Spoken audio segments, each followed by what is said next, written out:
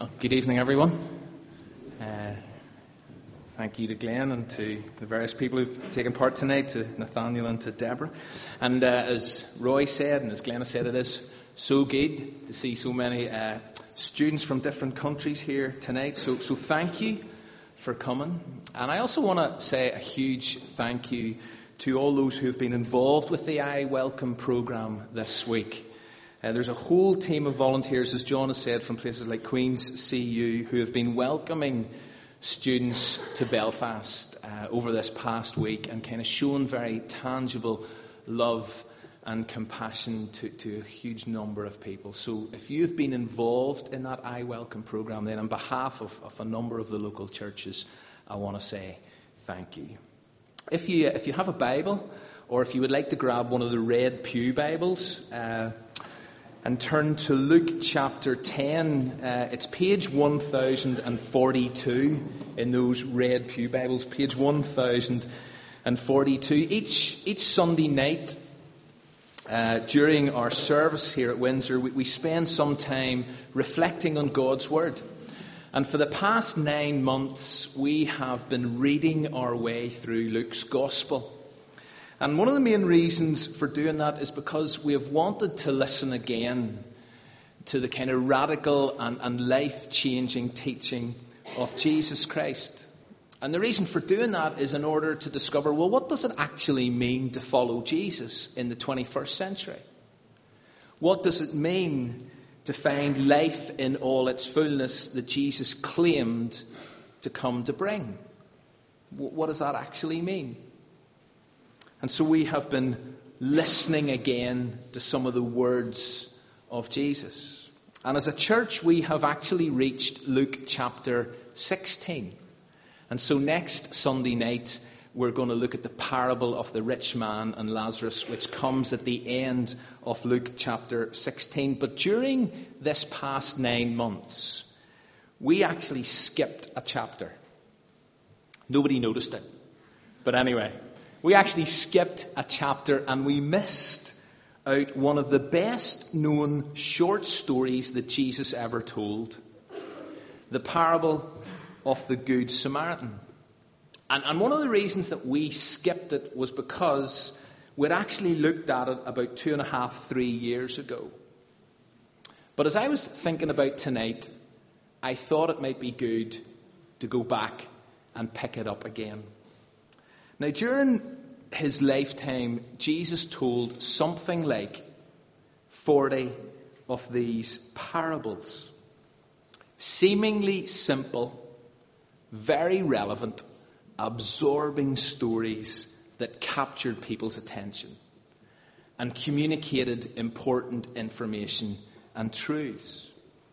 These stories tended to pack a really powerful punch or two or three, and there was very often a sting in the tail, an unexpected twist at the end of the story. And so, for example, one person writing about parables says this: parables usually begin rather tritely, depicting our everyday world in an everyday way. But then, in most cases, there's something surreal that disrupts our world and hints at a wider, more mysterious world, as well as a more astonishing God.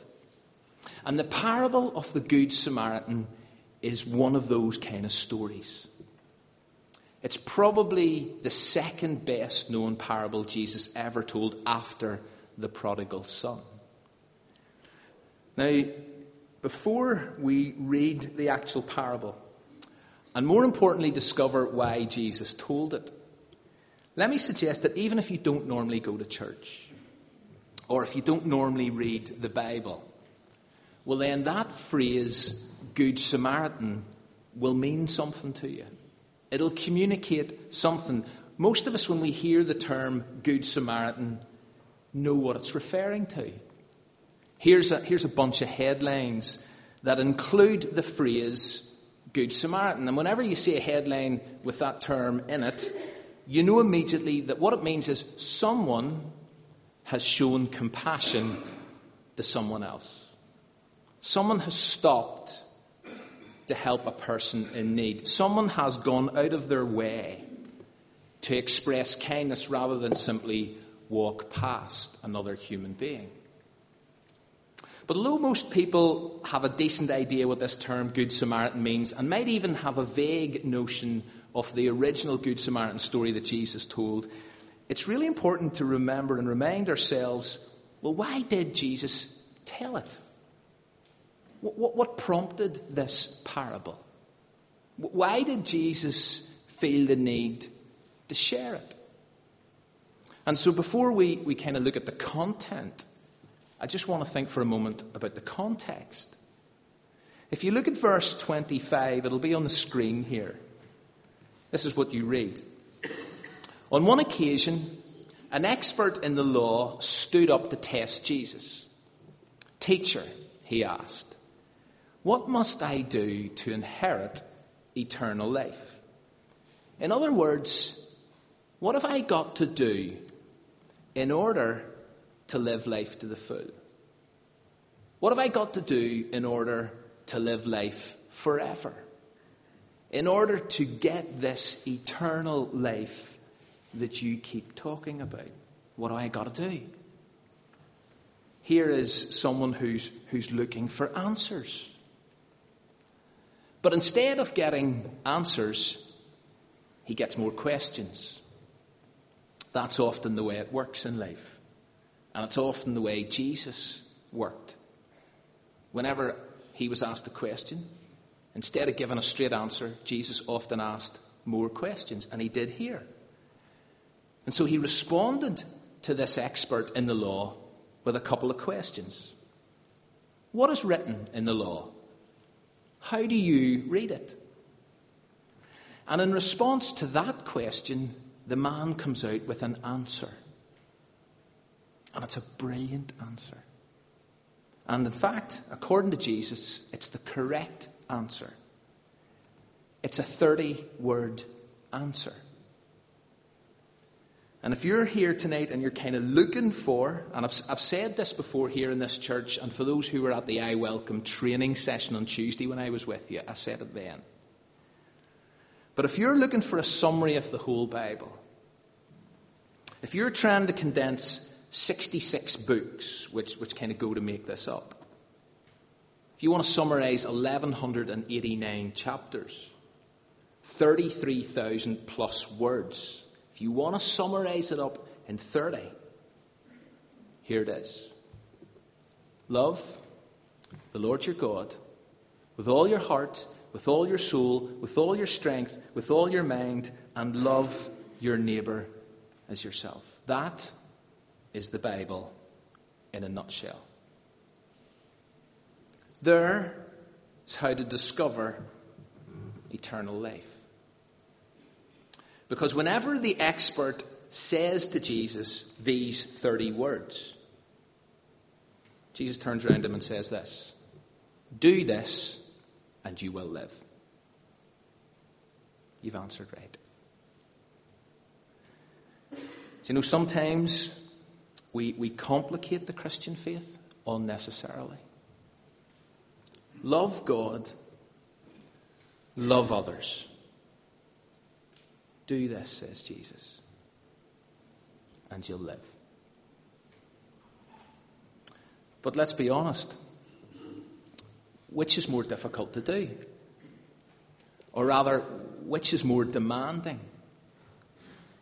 Loving God or loving people? Well, for most people, the way they respond is, do you know, loving others is harder than loving God.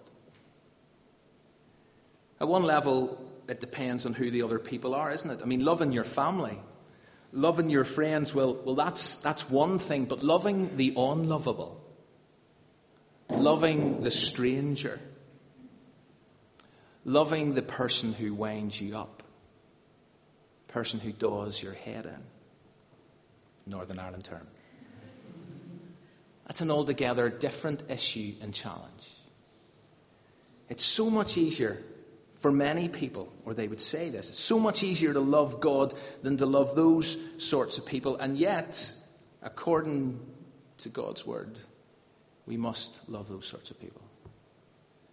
We must love God with our entire beings, heart, soul, strength and mind. Every fibre of our being has got to be an expression of love to God. But we must also love others. You can't separate the two. You cannot be someone who says, well, I love God, and then treat other people however you like. The expert in the law grasped the first part of these 30 words. He got the loving God dimension. He was happy with that, comfortable with that. It resonated, it made sense to him. But it was the second part he struggled with. This idea of loving my neighbour, well, that's more challenging. It's slightly unclear. And so in this story, Luke chapter 10, the expert comes back at Jesus and he asks another question. Okay, Jesus, hear what you're saying. But who is my neighbour? Who is my neighbour? And in response, Jesus tells a story. The parable of the Good Samaritan. So, we're going to read it together if that's okay. And one of the things we normally do here at Windsor as a church is whenever God's word is read, we stand. So is that okay if we do that this evening? So can I invite you to stand for the public reading of God's word? So Luke chapter 10, and we're going to start at verse 30 where Jesus starts to tell the story. So in reply, Jesus said, a man was going down from Jerusalem to Jericho when he fell into the hands of robbers. They stripped him of his clothes, they beat him and went away, leaving him half dead. A priest happened to be going down the same road, and when he saw the man, he passed by on the other side. So too a Levite, when he came to the place and saw him, passed by on the other side. But a Samaritan, as he travelled, came where the man was, and when he saw him, he took pity on him, or he had compassion on him. And he went to him, and he bandaged his wounds, pouring on oil and wine. And then he put the man on his own donkey, brought him to an inn, took care of him. The next day he took out 2 denarii and gave them to the innkeeper. Look after him, he said, and when I return I will reimburse you for any extra expense that you may have. Which of these do you think was a neighbour to the man who fell into the hands of the robbers? Grab a seat. So Jesus tells that story.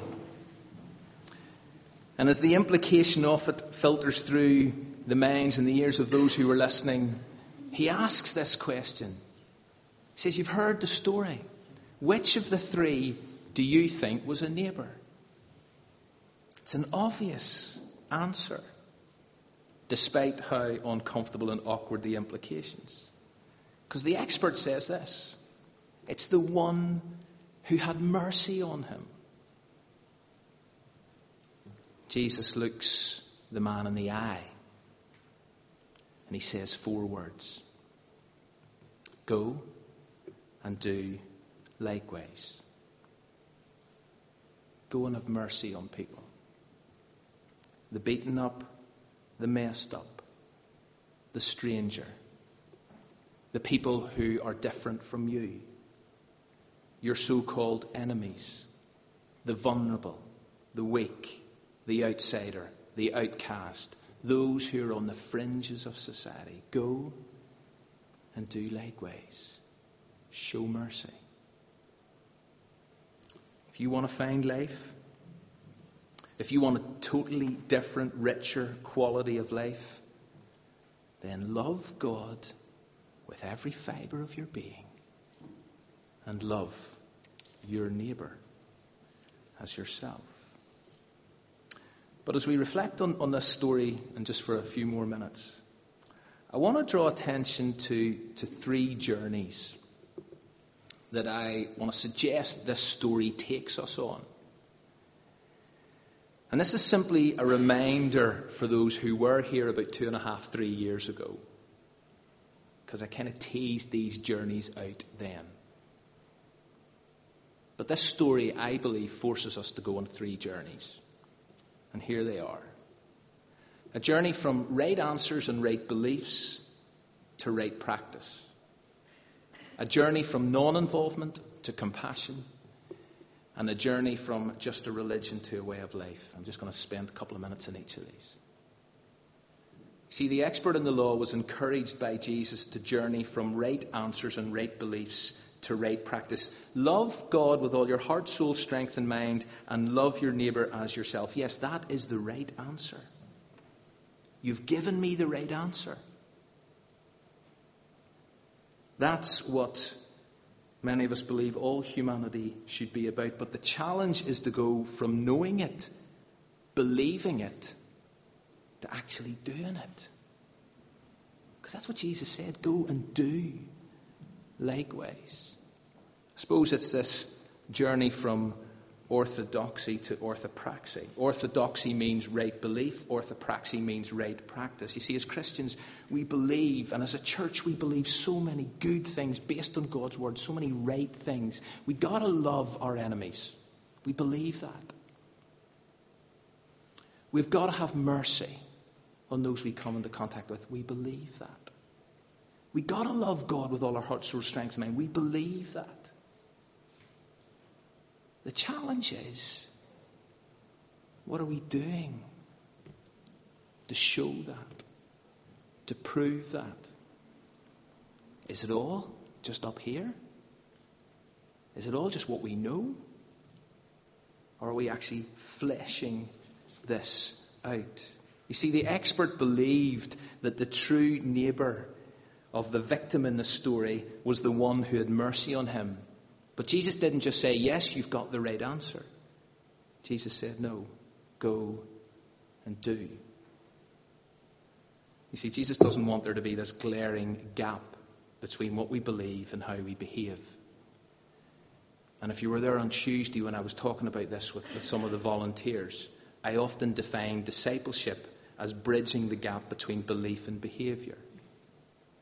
That as Christians, we claim to believe so many amazing things, and we have the privilege of believing so many amazing things. But there cannot be a glaring gap between what we believe and how we behave.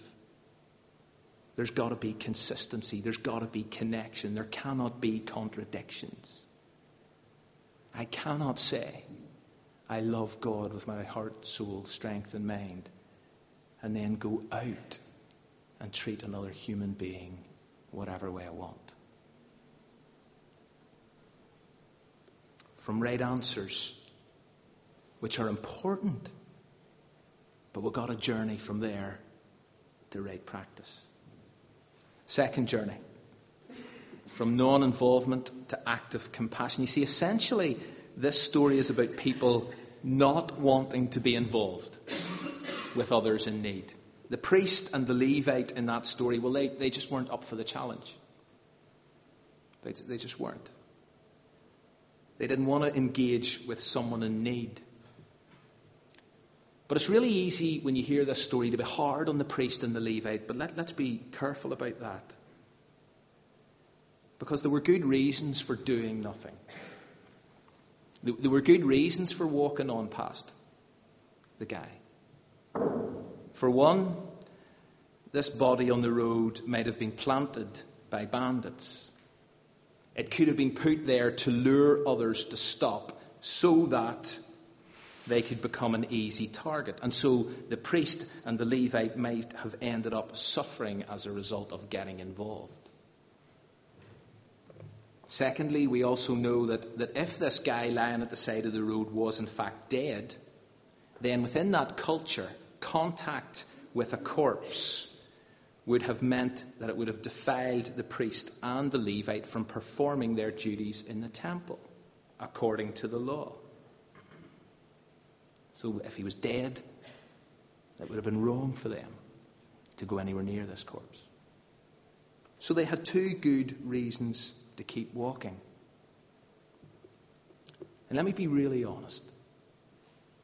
I can often and normally think of lots of good reasons for not getting involved in other people's lives. I'm too busy. It's inconvenient. I don't have time. It might not be safe. It's someone else's problem. And anyway, I've got enough of my own. Non-involvement And the choice to just keep walking is an attractive choice because it's safe and it's nice. It's by far the much more comfortable alternative. But the question that this throws up is walking by, is non-involvement ever actually the option for a follower of Jesus Christ? Does Jesus expect all Christians to be good Samaritans or not? Someone put it like this: you cannot be a Christian and not be involved with people in the Jericho Road. Is that too straw? The Jericho Road where this guy was beaten up and left for dead was notoriously dangerous. It was steep, it was treacherous, it was known as the Way of Blood. And the priest and the Levite might even have thought, you know something? This guy shouldn't have been walking on his own. He got what was coming to him. He should have taken a safer route home. He made bad choices, and now he's suffering as a result of the consequences. And again, and I'm speaking into my own heart and life, do I ever think like that? I see someone in need, and I justify my non-involvement because I reckon it's partly their fault that they're in this mess. They have made bad choices. They have made poor choices. They have made sinful choices, and so they're going to have to live with the consequences. You've made your bed, so lie in it. And then I come across the teaching of Jesus, and it brings me up short. See, we don't just help others because they deserve it. We help others because we love them. There is no worthiness test for Christian love. I can't just walk past someone and say, this person doesn't deserve my love. And the reason I say that is because as I look at Jesus, who's got to be our ultimate example, I discover someone who loved me without cause. He saved me because of his love and mercy and for no other reason.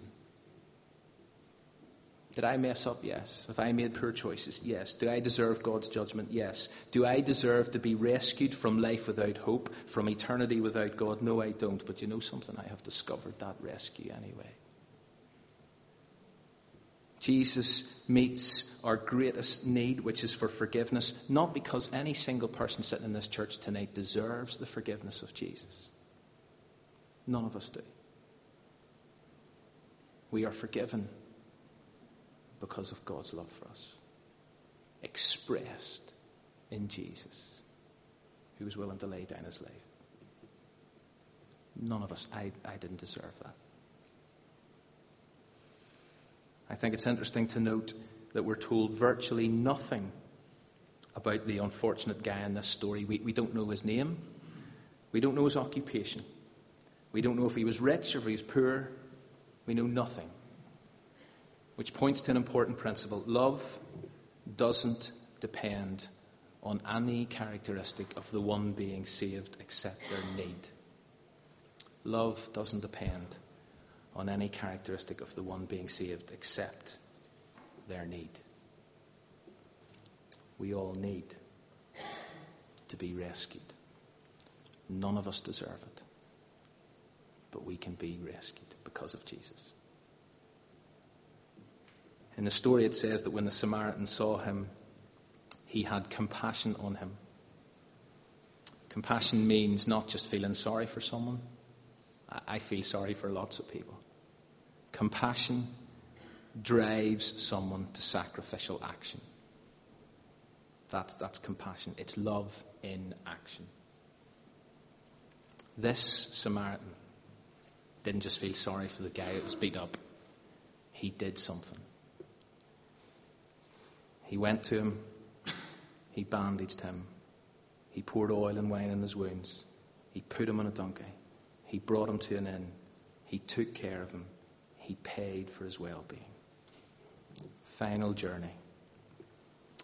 From just a religion to a way of life. Christianity cannot be mere ritual. It's a relationship. It's a lifestyle. It's that 8-inch journey from head to heart. People don't care how much you know until they know how much you care. People don't care how much you know until they know how much you care. It's got to be head and heart. It's got to affect the way we live. That was the model Jesus gave us, left us, demonstrated for us. We cannot say Christianity is just a religion. It affects every aspect of our beings and pushes us out onto the Jericho roads that we walk every day to show mercy on others. 3 journeys, and that's me done.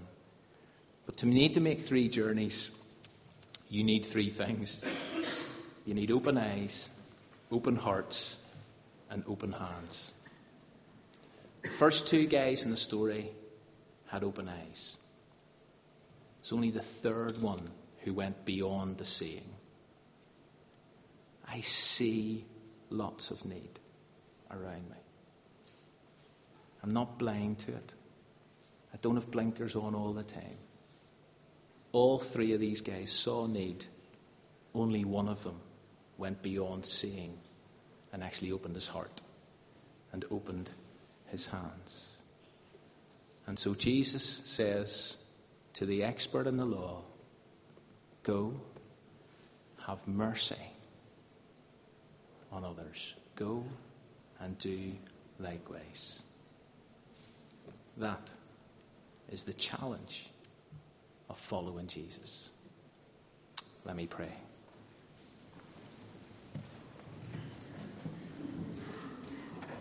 Father God, we thank you for Jesus.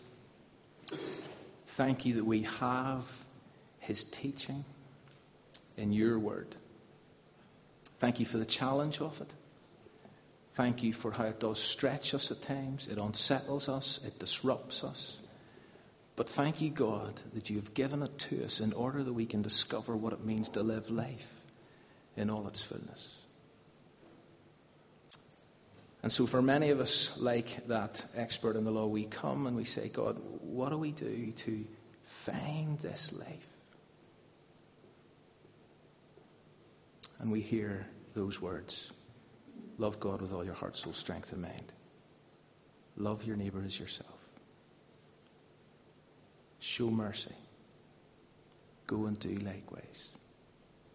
And so as each person here who follows Jesus leaves this building tonight, goes back onto their Jericho roads, I pray that you would help us to not only have open eyes, but to have open hearts and open hands.